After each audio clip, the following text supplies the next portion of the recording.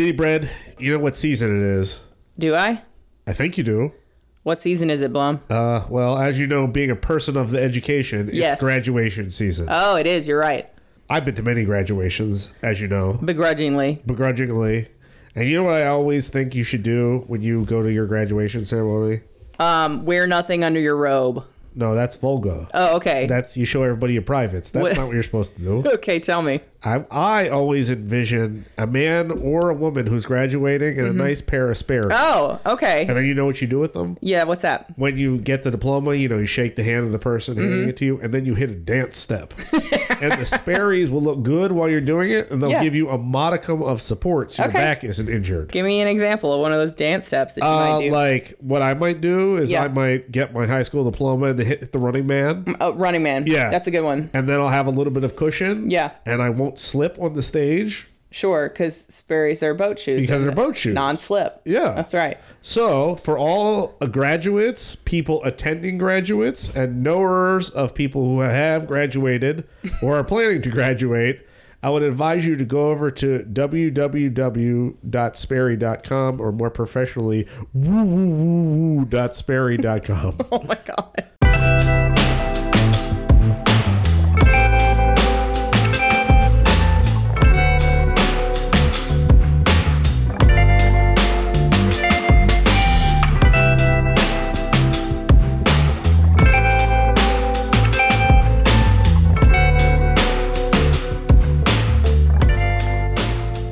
Welcome to Explain Yourself, the podcast where anyone can attempt to explain anything. We hope everyone enjoyed our last episode, episode 7, which was entitled Amateur Hour, and that was with our buddy John Cochran, and we literally pulled topics out of a bowl. Yep. And I think it went pretty well for being spontaneous. I thought it was my funniest episode of the season, which is a very low bar. It's definitely low.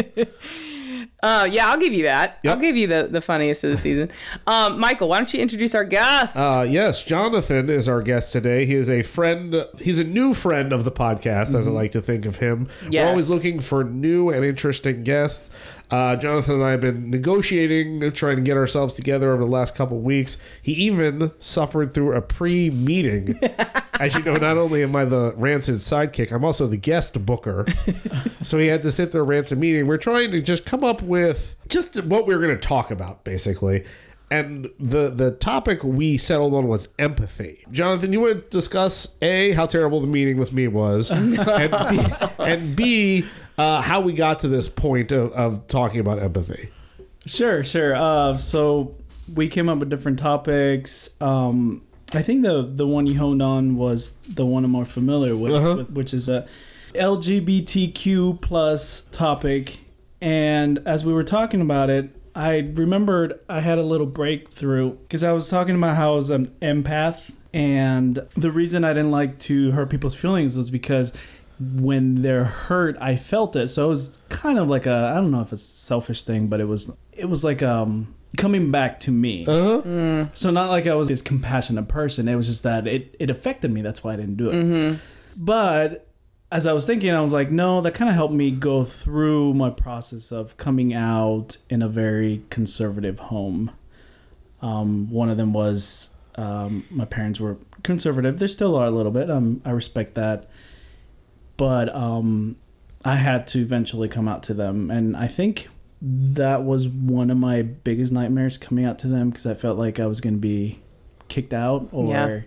Yeah, and the usual story we hear is my parents were very conservative and religious. I came out to them, and then they called me a bunch of horrible names and never spoke to me again. Yes. And that when you started to tell the story, I was like, uh-oh, this is going to go really badly. Yes. But your story was not they kicked me out and called me a bunch of horrible names.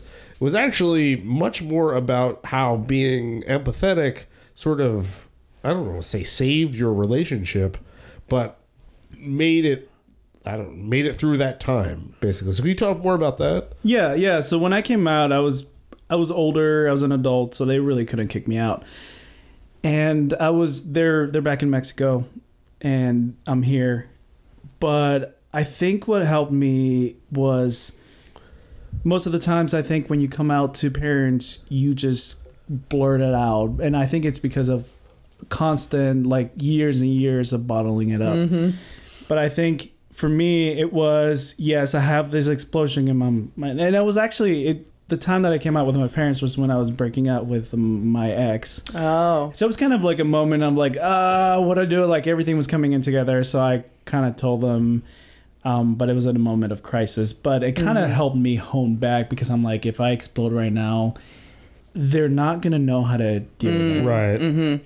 So I had to kind of rein it back. I'm very blessed with parents that even though they're conservative, they still see the importance of family. Yeah.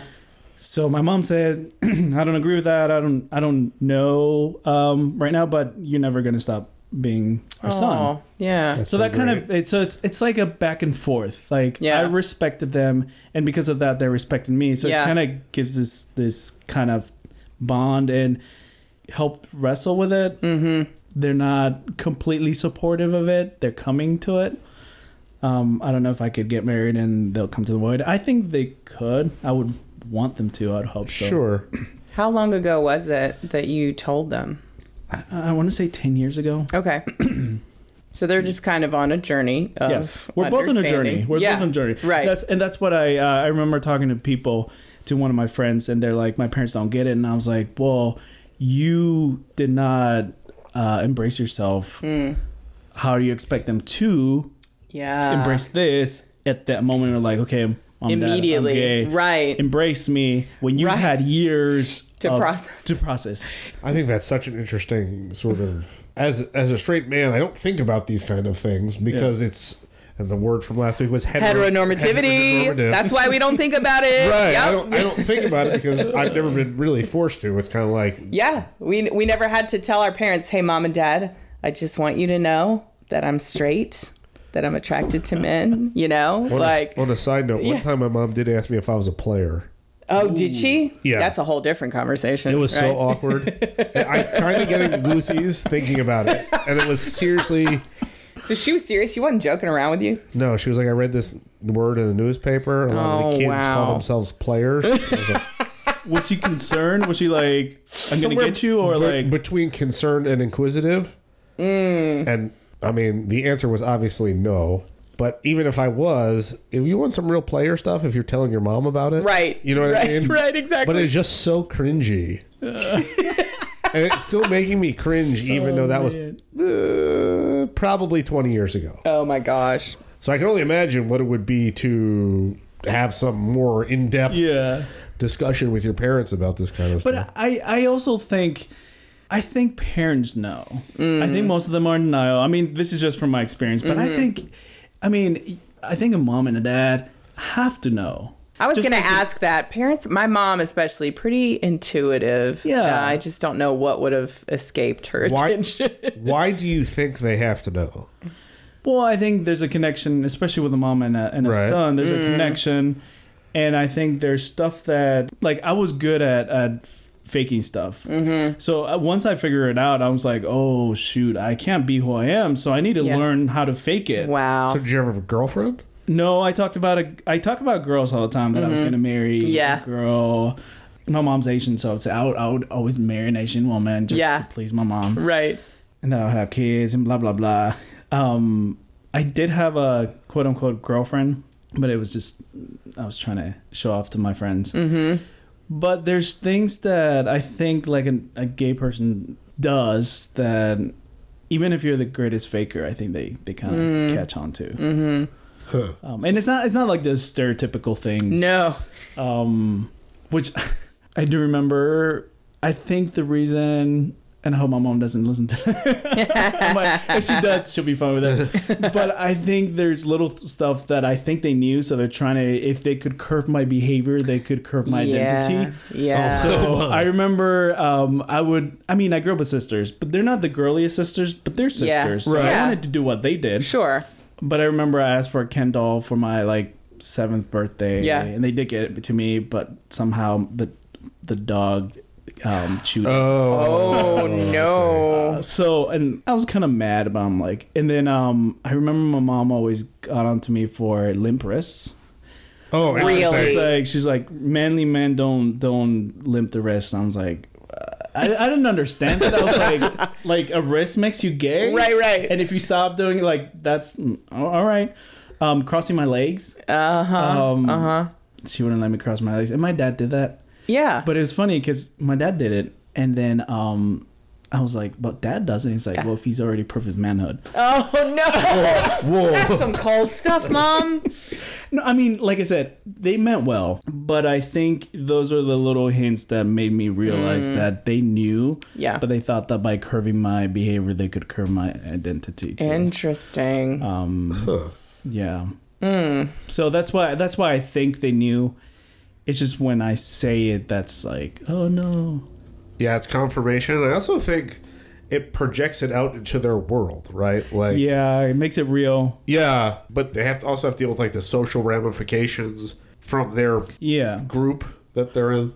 Well, I think for them was easier because they were going through some kind of deconstruction too. So a lot of their conservative friends were leaving them, not because of me, but because of their stance.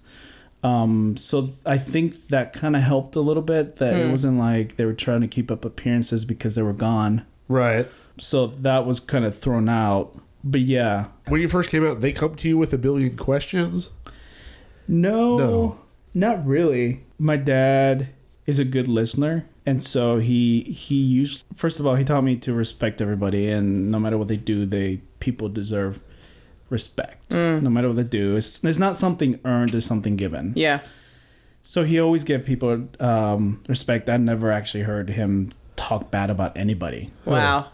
So he always listened, and he just listened to what I say. And mostly he would tell me only if I asked him, like, what's your stance? Whatever. It's like, well, this is what I believe. But it wasn't never of tell you why it's wrong or whatever. Yeah. Okay. Unless I asked him. Right. Unless he was really concerned about something. Sure. So that helped me process a little bit without having people down my throat telling me, this is, especially family. Yeah. Right. They didn't want to like preach to you about it. Exactly. Okay. That's good. Exactly. And that kind of helped me get out and view the whole thing and realize that it's not just me. Yeah. That it's them. And I feel like, and I'm not projecting that on other people, but I think it's just most of the times we push people away. Not just with this. I feel like a lot of times we have an epiphany and we want everybody to be on the same page. Right. Mm-hmm, mm-hmm. And when they're not, we push them away by judgment or whatever. Right. And I think that's what's happening with people coming out, is like they want people to be. That's not all the case. I don't want to say that's all the cases, right. But that's a factor. Because they have to come to terms too, not just you. It's both parties. Right. Have to come to terms. Right. I've seen a lot of that with trans identities and families, and I mean, especially around here, if somebody is kind of exploring their gender identity, it's very hard for people to have that empathy. And I'm sure it's kind of been the same way, I think, with LBG. Anybody coming out as gay is going to have that problem where people aren't going to be ready to just jump to where you are in your thinking. And that's an interesting point. And I kind of veered onto the other, where I want to respect everybody, to where I'm like, yes, I want to respect people, but I also want people to understand, like, they're different people, like, not enabling them, but being like, I'm gay. Yeah. I'm not going to be putting in your face, but I do want to show you that I'm different, and people are going to be different, and to kind of know how to deal with that. Right. Exactly. We were just talking last episode about the percentage of LBGT. Okay. There's a lot of letters now. LGBTQIA plus. There's an I and an A now. Yet the percentage of folks who identify in these categories has just gone up and up, and it will continue to as people are more comfortable sharing that. Yeah. And I mean, for a long time, I didn't want to come to terms with the word gay because it has a lot of stereotypes to it. Absolutely. Not because I didn't want to come out, but it's just there's a lot of stereotypes. But I'm like, you know what? It's just the term, and I'm the one that has to be able to define it to other people. That's right. Right. They're gonna see me, they're gonna come stereotypes, but once they get to know me, they'll be like, oh, okay. Yeah. Absolutely. And that's kind of the bottom line. It's like we're talking about human beings, right? Yes. All of us share this common, just experience of being alive and going through like hard things and fun things. And, if you can't, I think that comes back to the empathy. if you can't empathize with someone just because one factor of their life is slightly different from yours, you know, to me, that's just, you've closed off your ability to empathize. And I think a lot of that the root is fear. Yeah. Because you see something different. Yeah. Sure. And don't understand it. Your primal instincts come in and says you're threatened. Right. Right. And then if you don't check that, which is fine because it's your system that's helped us survive all these years. But if you don't come to check and be like, okay, am I really in danger? Right. Because somebody holds hands that are the same gender, then be like, okay, no, I'm not in danger. What's going to happen? Exactly. And be like, okay, I'm fine. Right. I'm alive. Right. They're not going to shoot me. They're just holding hands. Right. Kissing. All right, calm down. Everybody calm down. Calm down. Anybody kissing grosses me out, by the way. But There was a very famous quote. This is from the 70s. This guy was a civil rights leader, passed away recently, named Julian Bond. And this is, you know, at the height of gay liberation. Yeah. And he says, if you don't like gay marriage, then don't get gay marriage. Oh, Elizabeth Warren gave the best response.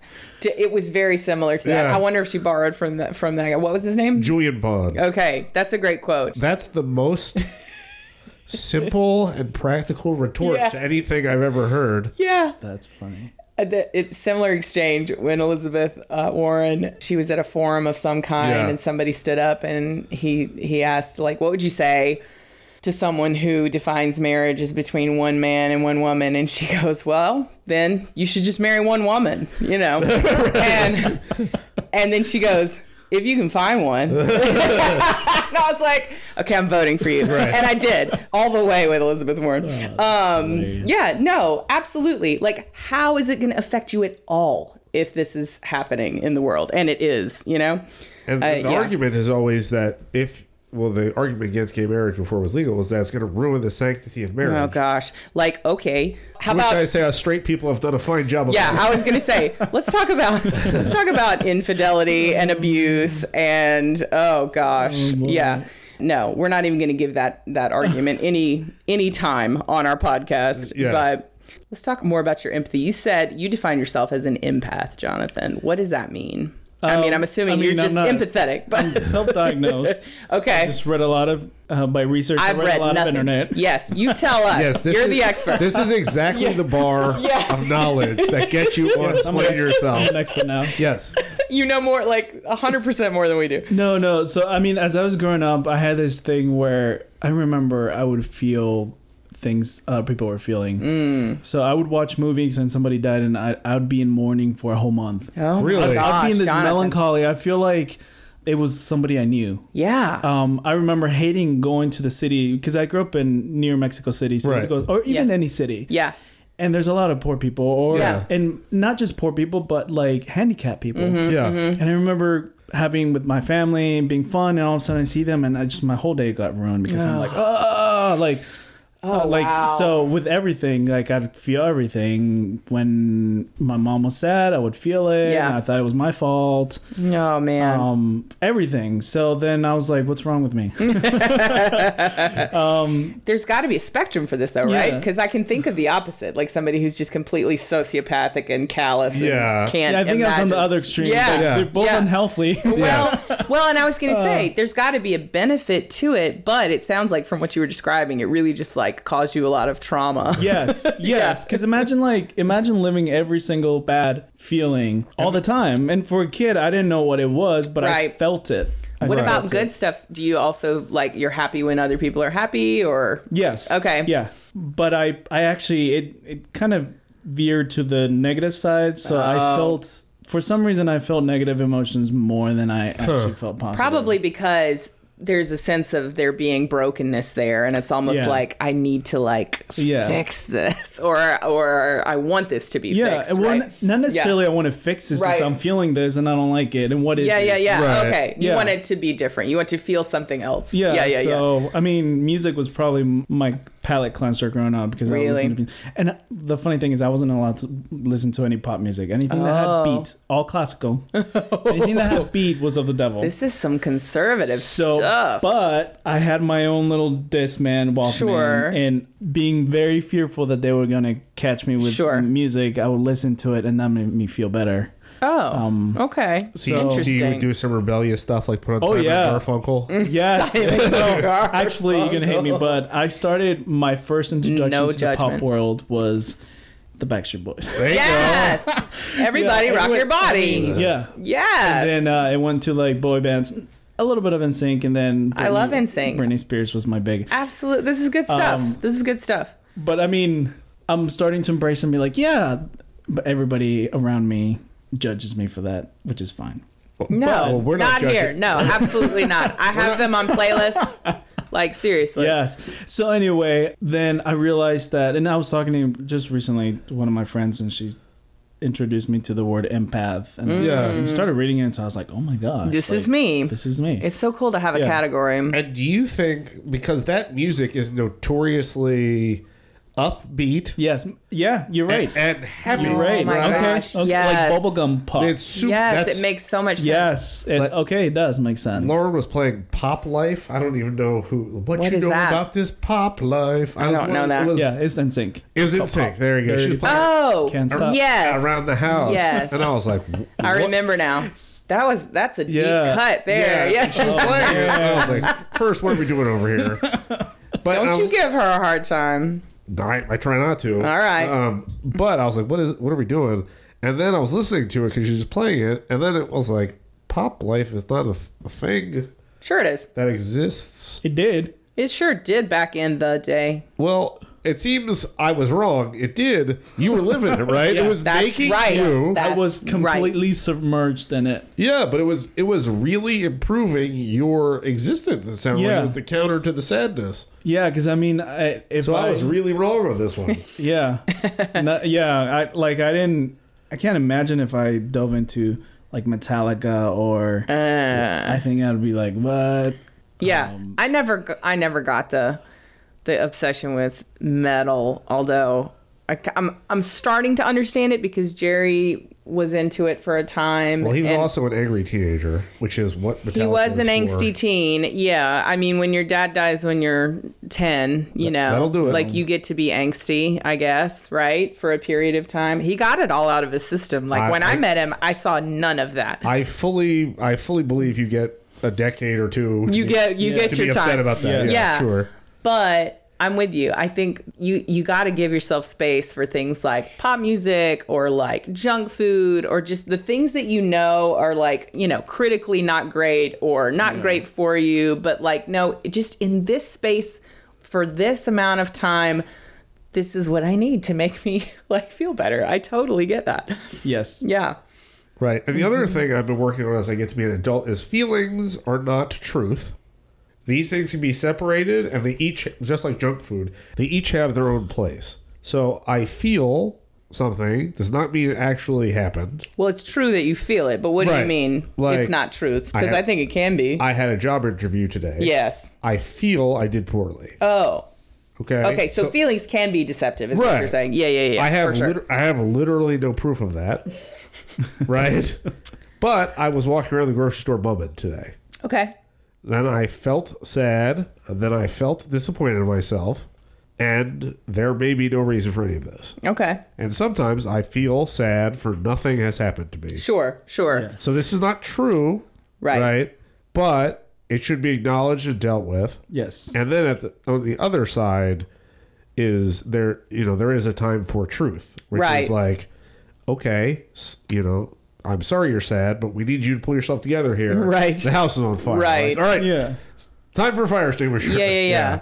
I think we need to be really specific about what you mean by what's true and what's not true, Right. because you need to acknowledge the feeling that you're Right. having, Yeah. because that's true, Right. that you feel that way. Right. What's not true, and it could be, you don't know, but it's probably not true, the thing that you are afraid of Yes. being true. Right. Yeah.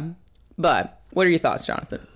I mean, of course, I grew up conservative, so emotions Yeah. were a taboo. Like, the heart is deceitful about all things and desperately Oh. wicked.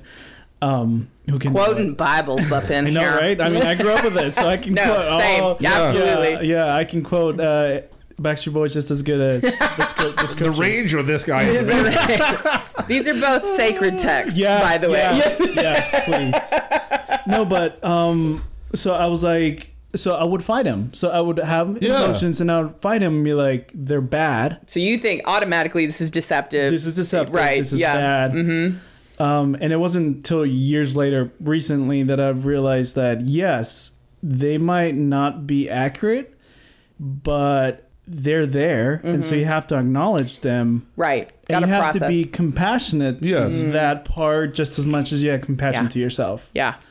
I'm in the same boat. I grew up in the same kind of culture, and it wasn't ever expressly said that emotions are bad, but you got it in so many different ways. Like even at home, we were not permitted to be sad for very long. It was like there was no time to just be sad. So it was like, okay, you've had your cry. Now you're done. We were literally told, I don't know how many times, like that's enough, right? No more of that.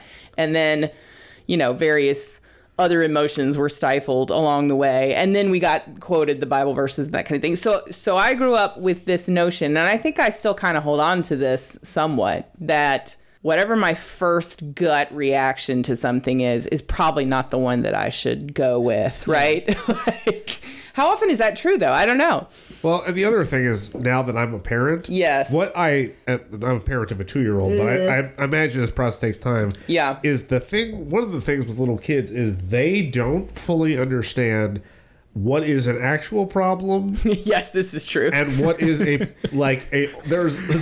a scale of problems. Yes. But to them, everything is a 12. Right. So right. Exactly. your bowl fell on the floor right. is the same as your head is broken. Right, exactly. But then, so after a while, or like my sock is half off. Right. And they can fix it easily. And you're just like, why are you melting down right now? Yeah. So, and this sounds like I'm going to, but there is a time of okay, I've seen you put in your sock 11,000 times. Yes. Your sock is hanging off. I'm going to need you to stop crying about that. Yeah. And put your sock on. Right. So it's not you can't always completely validate everything for children. Absolutely agreed. Because they'll have no discernment as to what is and is not a big deal. Absolutely agreed. I was thinking it's cute for a 2-year-old. No, but if you got right, to 17 exactly. and you had the sock problem, it would be a big disaster. Right.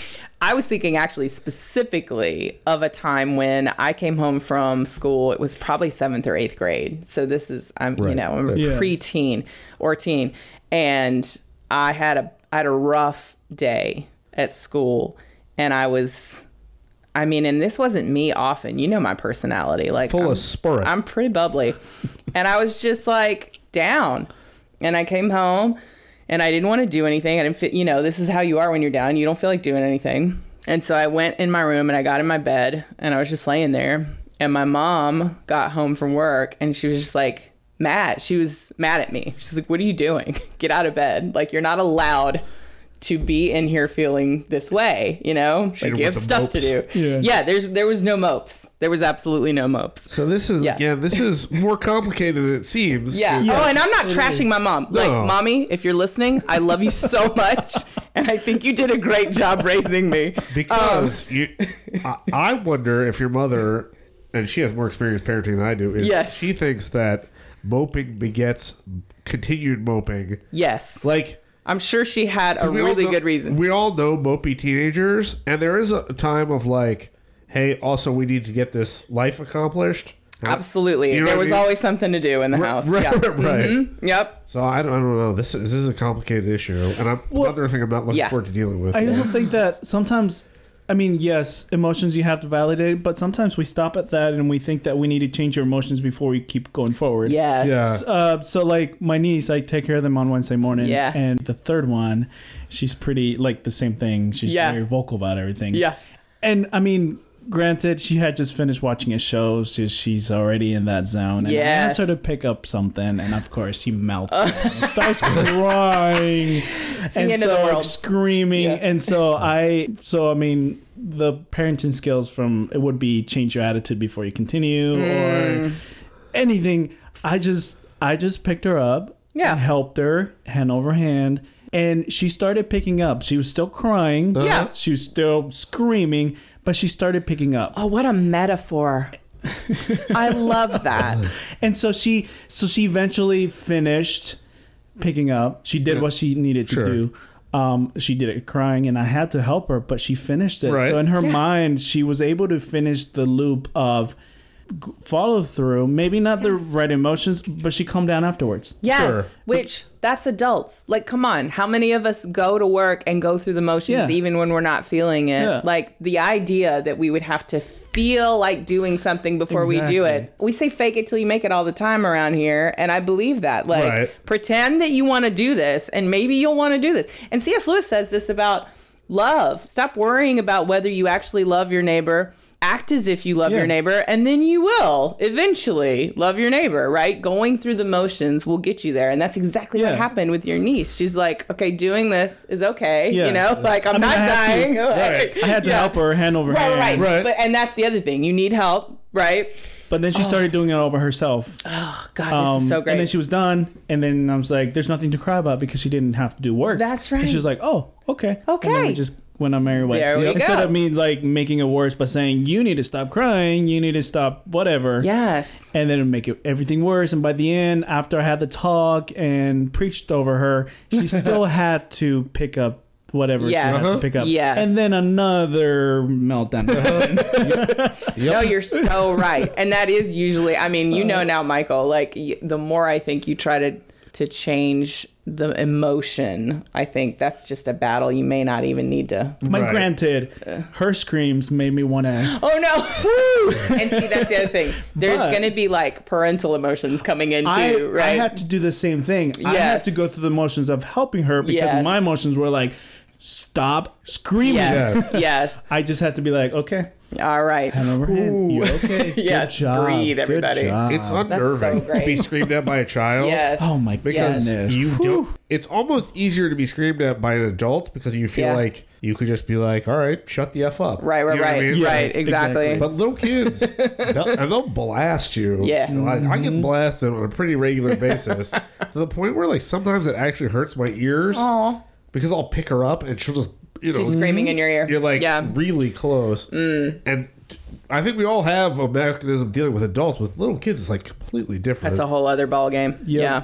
Because you want to model the behavior, right? But Right. you don't really want to model the behavior. What you want to do is be like, "Yo, stop it!" Yeah. I mean, it's like trying to perform in a fire alarm. yeah. It is Yeah, like that's a good your way- body is telling you Yes, that's a do great something, way. but you're like, there's no danger. Yeah. But your body's still like, you're in danger, you're in danger. So Yeah. when that's screeching, and I think it's biologically it's made that way. So Oh, you sure. pay attention Absolutely. to it. Yes. Yeah, you can't just lay there. No.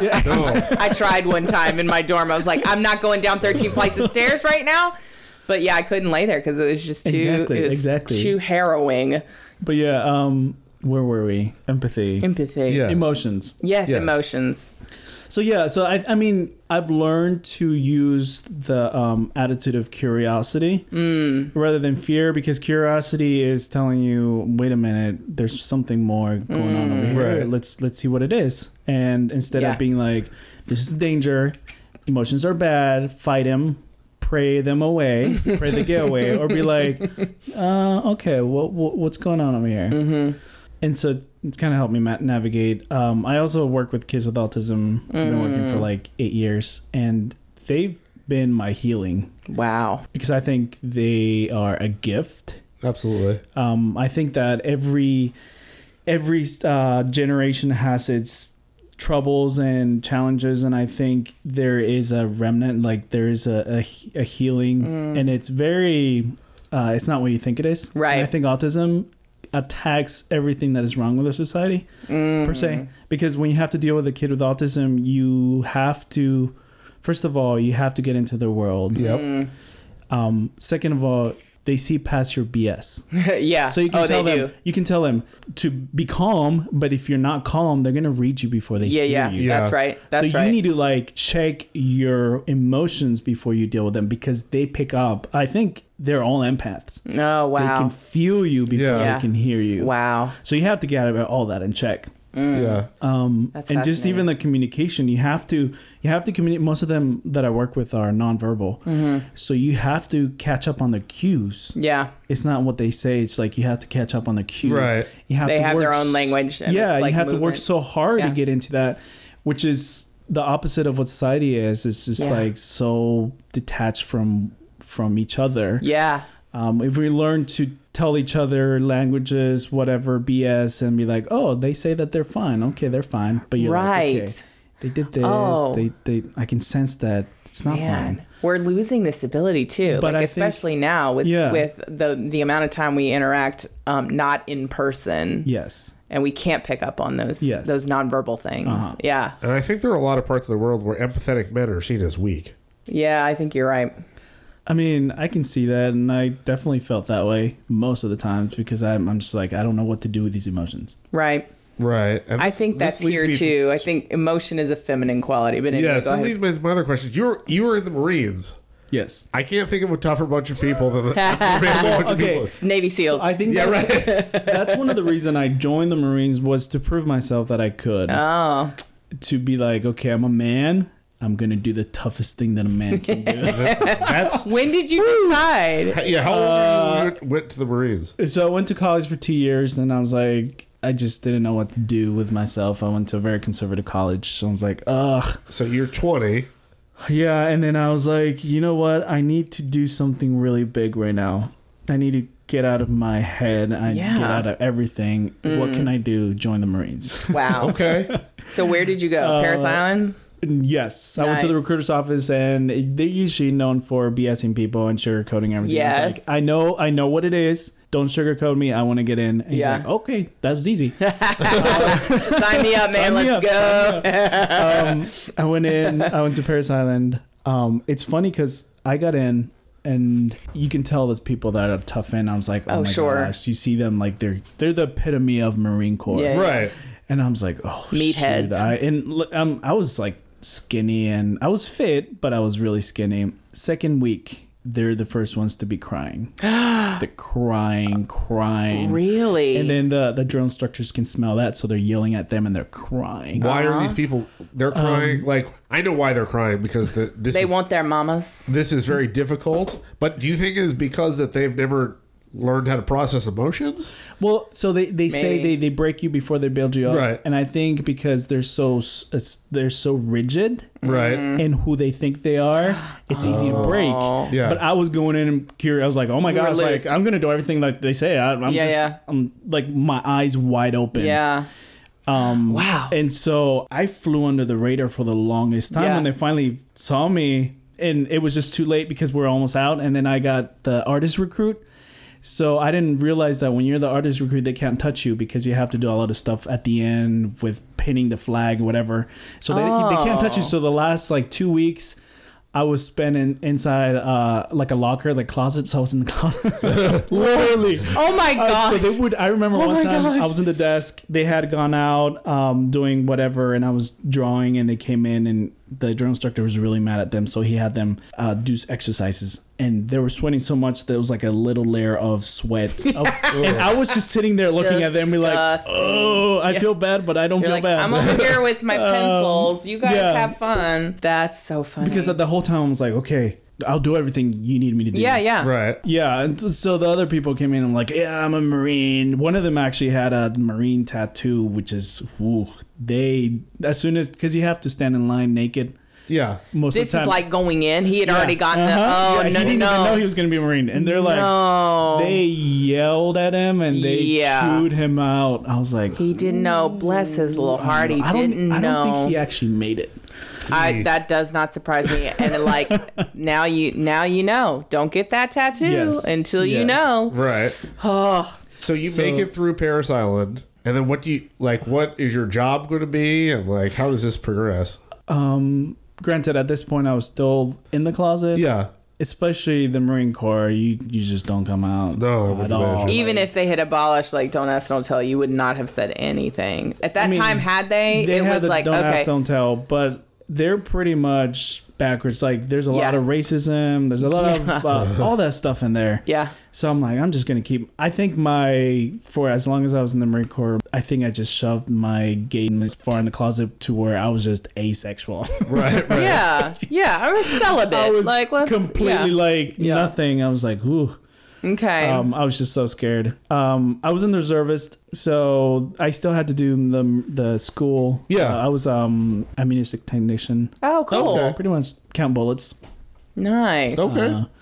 So yeah, but like the whole time I only came out to like 2 people in there, but I was just so scared. Yeah. Just so much fear. Yeah. But I also saw that it was a facade because I stayed there long enough and I could sense, I could feel that the whole machoism was a facade. They wanted to belong somewhere. Yeah. And they thought that being Marine was to chew everybody else and to be better than everybody else and have that mentality. But I could see a lot of fear in them. Yeah. I saw a lot of fear. Yeah. But of course, you can't point that out. You can't be like, oh, you can now on this podcast. Right. You can. But no, you're right. Not if you there. Did that, oh my God. Yes. Woo, even if it's true. Woo. Yeah. But and because that's what they fear. I mean, and probably among a lot of other things, but the fear of being found out to be something other than this macho, having this just impenetrable psyche. And if you're not emotionally mature, there's a lure to power and to submitting people, like to making people feel bad by prowess, or there's a luring. There's something good about that makes you feel that it makes you be like, oh yeah, I wanna get into that. Yeah, well, I think this is how you reify your power, right? You are able to, I don't know, lay on George Floyd's neck for 9 minutes, right? And because you're able to get away with that, you're demonstrating power. And then it just reintroduces the idea to you that you are actually powerful and you get away with this kind of stuff. Good thing he didn't. Yes, good thing he didn't. But yeah, I think that's a lot of it with the police officers who go bad, is that they were more interested in power than anything else. Yeah, and I wouldn't even call it go bad. I would call it, they are bad. And they happen to become police officers. Yeah, that may be the case too.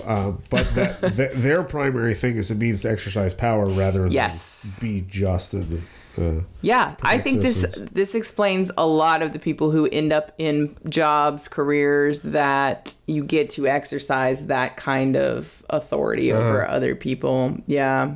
Cops and soldiers and Marines and presidents, senators. Yep. Political power is one of those arenas. I think we see this in probably education and then like churches for sure. Oh yeah, I mean, like definitely. Pastors, and I have been in churches where there have been very empathetic and emotionally mature leaders. But you hear so many stories about this type of guy we're talking about, and it's that allure of like, I've got these people and you feel like this is my following, right? Instead of this just being a collection of God's children. These are mine, right? And I'm going to manipulate them, to my advantage. And it's not a religion thing. I think it's just a human thing. No, you're right. But you see it in so many different areas. But you're right. I think it is absolutely a human thing. The famous Stanford prison study. Yes. Right. I love that study. I mean, it's crazy. Right? Yeah. But that's what he was trying to get at, right? Yeah. Is that basically there is a sizable percentage of the human population, and remember, he included men and women in the study. Yes. That if given the opportunity, power will corrupt them. Yes. Basically. Yeah. Especially if you're with other people, who have that same power. It's very easy to quickly just develop a brotherhood of sorts. Yeah. Yeah. And that's why I think anytime you as anybody, go into an environment where there's one central authority, you have to be very, very, very, very careful with that central authority. And if you get anything that smacks of authoritarianism from that person, run.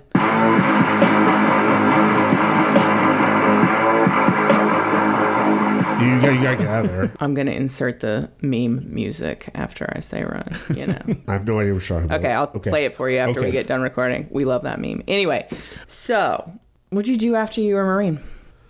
Went straight into working with kids with autism. Wow. I needed a job. I went into that, learned, and been there ever since. I can't imagine a more extreme jump from being a Marine to I'm going to work with children who have autism. That's great. Which actually, so I work with kids great families, loving families. That was a good opportunity. Then I went to a mental hospital. Okay. So where the kids were like DSS dumping grounds and the worst of the worst. It's so sad. I actually heard more profanity in there than I heard in the Marines, which says a lot. Yeah, that doesn't surprise me. What drew you to that? Did you know somebody, or did you just like think this is what I want to do? I knew somebody. One of my good friends. He was applying for the job, and so we all got in there, and I really loved it ever since. Because I'm like, oh, working with kids, yeah, good. Autism, yeah, cool. And then I learned so much to where I just... And like I said, it's more... A lot of people, of course, they're like, oh, you're so great, so patient. And I was like...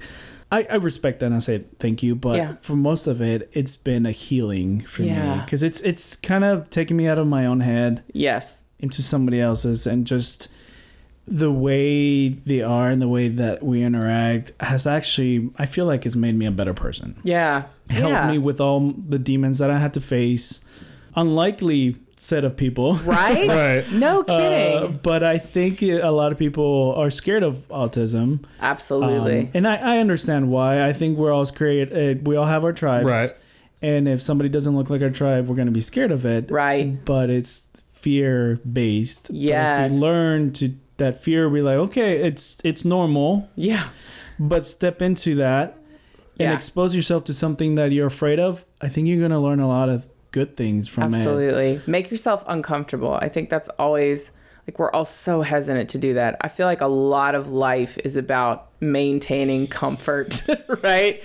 And anytime I think you can put yourself in a position to be even just a little more uncomfortable. Yes. Yeah. And I mean, that's one of the reasons that I did the podcast, because I'm like, I never actually, I mean, people know around me, but I'm not telling people, like, coming out to everybody. No, yeah. It's not like you carry your story around your neck everywhere, you know? Yeah. But I also, I mean, I really enjoyed going to YouTube and looking at coming out videos, because I'm like, it's not just me. Yeah. But it took guts from the other person to be on there saying, this is my story. Yeah, absolutely. That's right. So I'm like, I have to pay forward. Once I feel like I'm in a stable place in myself, be like, okay, there's other people that are... Yeah.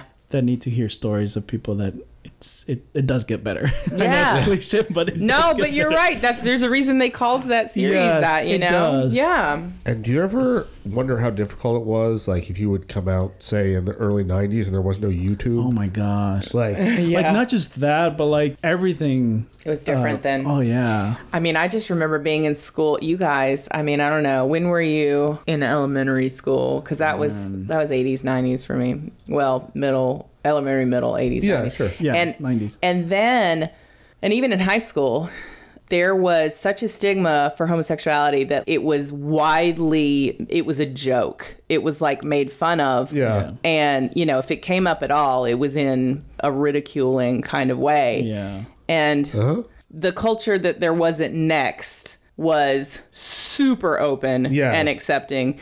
But even, I'm at a Christian private school now, and even those students, you know, the ones who are a little older and kind of are aware of, like, you know, what's going on, because the younger ones are very sheltered. Right. But the older students, I mean, it's just kind of a given that we're going to be accepting. You know, that what you said earlier about just being respectful no matter what. I think there's a general sense of that. Whereas 30 years ago, absolutely not, you know? When I got to Next, I was shocked at the difference. Yeah. And I thought for a while, like, this can't be real. That these kids are so accepting. Because they definitely are. That was the number one thing we did in high school, was call each other gay. Yes. Like, that was a joke. Right.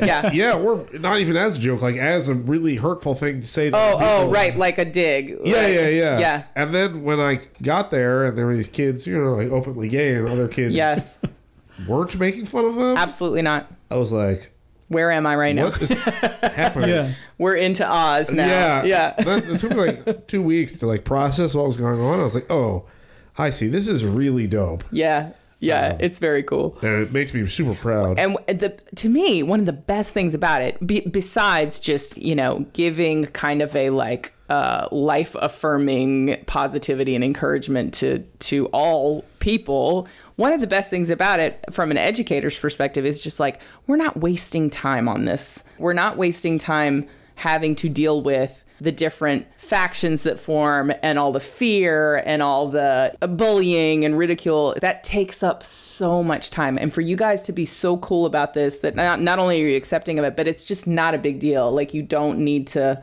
there's not a lot of processing that needs to go on here because they've already kind of worked through it. You know, it's great. You can just teach. Like, it's really great, you know? And ultimately, it prepares them for the real world. Yes. You're going to go into an office or a Jiffy where room. it doesn't matter what everybody's doing in their bedrooms. Yes, exactly. And somebody in your office or in the Walmart or in your whatever work thing is going to be gay. Right. You can't just sit there and ridicule them. Like, you have to go forth with life. You can't even internally have issues because you're going to just be wasting your time and the company's money. And like, you just got to move on, you know? But I also think, I mean, I wouldn't trade my experience. I never got bullied for that. That's great. I give people the benefit of the doubt. So if they did, I just like, you just didn't. Right. I got bullied. But it was, I never thought it was because of who I was. Sure. Maybe they were bullying me because I was that. But I wouldn't trade it for anything else because I think it helped me be more confident as a person. Yeah. And sometimes a lot of those fears that I had were not true, like you were saying. Because I remember when I first started coming out, I was like in my mid-20s. I was like, I'm going to start telling people who I am. Not like wearing my sleeve, but if people are close to me, I'm going to be like, hey, at some point, you're going to know this fact about me. Right. Or else, because there's come a point where you don't have to tell them, but if you're close, you have to tell them, or else you're going to have to start lying. Right. Because of the stuff that you do. Right. So I remember being so afraid of telling people because I had a bigger friend group and so afraid, but those fears were unfounded. And I remember there was one guy, he's like conservative, macho, really good friends with me. I was so scared of losing him. Rejection, pretty much. Right. And I remember one time telling him, and I'm a jokester, so I would always make jokes. And I was like, hey, I'm gay. And he's like, yeah, right. And then he started laughing like that. And then I just said, no, I'm gay. No, for real, he's though. Like, oh, all right. And then I could see him process. Yeah. Right. And he told me something that I would never forget. He's like, well, first, he's like, I used to be homophobic, but I like you, and I'm so confused. Oh. He's like, I like you as a person. Stereotype. So he had a stereotype, but I didn't fit the stereotype. So for him, his mind was going like, can't compute. I like you as a person, but you're gay. How is this possible? Exactly. And so he's like, I thought he was going to be. He was very emotionally mature, so I thought he was. If it was anybody else, he wouldn't want to compete with that and be like attack me. Not for myself, but for the process that they had to go through. But he's just like, and for the longest time, I mean, we're really good friends. Yeah, that's great. And we kept, and I mean, that's the beauty of it. We never agreed on that. Right. We never did, but I don't think that's the point. I don't think the point is for everybody to agree is to be like, I respect you as a person. And it's you who I care for, not what you do. That's right. Right. That's right. Because, and this is, I mean, we've talked about this before. It's like, if you want to really dig in to every aspect of everybody's life, you're going to find something about anyone that you love that you don't agree with. Yeah. Why are we nitpicking this particular thing? I don't know. Why is this the thing, you know? And I think I have that, my parents to thank for, that they never, me being a son was never on the table of leaving or keeping. That was like, your son, so complete safety. That's right. We don't agree with this, and they're like, we think the Bible's against it, but you're still going to be our son. And that, like, I think that speaks volumes. Yeah. I remember I had a kid with, well, I don't think he had autism, just behavioral. Yes. He had some sexual abuse behind that. And for some reason, he kept a liking to me, and he kept trying to push my buttons all the time. And then every time he's like, if I do this, will you be mad at me? Which not stop being my friend. And the whole time I had to say, I'd probably be mad, but I'll never stop being your friend. And I kept repeating that. And then he pushed the because I mean, he had the history of abuse. So he had to find acceptance. I think that's what we are. Yeah. And so I kept telling him that I'll never stop being your friend. I'll probably be mad. I'll probably have to distance myself if you keep harassing me. Yeah. But I'll never stop being your friend. Yeah. And then when I finally repeated that over and over again, he just like complete day and night. Wow. Nothing. Wow. He wanted to know that he was accepted. That's right. Yeah. Everybody wants that. Yeah. Everybody needs that. So that's one of the things with my family is like I was always accepted. Yeah. Because you can accept a person and Yeah. still have, your own little issues with whatever's going on. Like some parents would say, I don't like that you're cohabiting before you get married. Exactly. It's just Yeah. like, I'm not like disowning you as my son or daughter, But I think it's because we get confused with behavior and identity. Yes. And a lot of people think that our behavior is our identity. So Right. in order, sometimes we attack the identity instead of attacking the behavior. That's right. And attacking the identity is always very harmful. Absolutely. Right. Absolutely. Because what are you supposed to do? It's like, well, that I can't change. Right. Exactly. So, Like the staff that I work with, Yeah. they're like, this kid is bad. Yeah. And I'm like, well, why are you frustrated about? If he's bad, he's going to do bad things. That's why right. are you frustrated? That's right. Right. That's right. I'm like, it's because in your mind, he's good, but he's making wrong choices. That's right. That's why you're frustrated. Oh, man. There's this disconnect. That's interesting. I think that language is important. Yeah. Yeah. So a lot of people think like gay is a part of me, but it's not my identity. Right. It's a behavior. Right. And it's not a behavior. It's not. I didn't choose it. Straighten Right. up your wrist. Exactly. It's like, I mean, like I even think about it. I was like, maybe. I mean, if I kept on that world, I could probably marry a woman Sure. and have kids and probably learn to love this woman. Sure. I think that has happened a Because lot. Yeah. sexuality is so fluid. Yeah. I Right. think. Yeah. I'm with you 100%. I want to talk about it later. So episode 2 with this guy is talking about fluidity. I'm so into this right now. But anyway, go you ahead. just got invited back in the middle No, of the episode. seriously. We never You're had that absolutely before. invited back. This is like the best episode we've ever done. I 100% agree. Any closing thoughts, Jonathan? No, I mean, this is just a journey. Yeah. And I'll probably listen to this podcast in like 5 years and be like, whoa, I was way off, or whoa. But I think it's a journey. Like, your thoughts keep changing. It doesn't mean you're wrong. It just means you're right at that time. That's right. Right. That's right. So- you were doing the best you could. Exactly. Given what and you my knew. parents were Yeah. doing the best they could. That's right. So they weren't wrong. They're just doing the best I they mean, could. just me hearing that you weren't allowed to listen to any music with a beat and the fact that they did not disown you or kick you out, like, I mean, come on. I'm giving your parents mad props right now. yes, Yeah. yes. Cool. Jonathan, Yes. Thanks for being here, Thanks man. for having me. We're This is fun. so happy to have had Do you have anything you'd like to plug? People can follow you on social media. Yeah, you making anything that we can get I into? mean, my website? Instagram is private right now, so I'm not really. Okay. Maybe the next time you're on, you'll Yes, have maybe I have something. something. Yeah. Something Exactly. something to plug. Sure. All right, well, let's plug our stuff. All right. Well, we have a lot of choices. You can follow us on Facebook. Yep. You can follow us on Instagram. Yep. But if you want the chance to talk to a famous person, Yep. Splain_yourself on Twitter. Yep. And you can talk to the muscle hamster. Yep. Now you may say, "Hey, you're not really famous." And I say to that person, What? Shut up.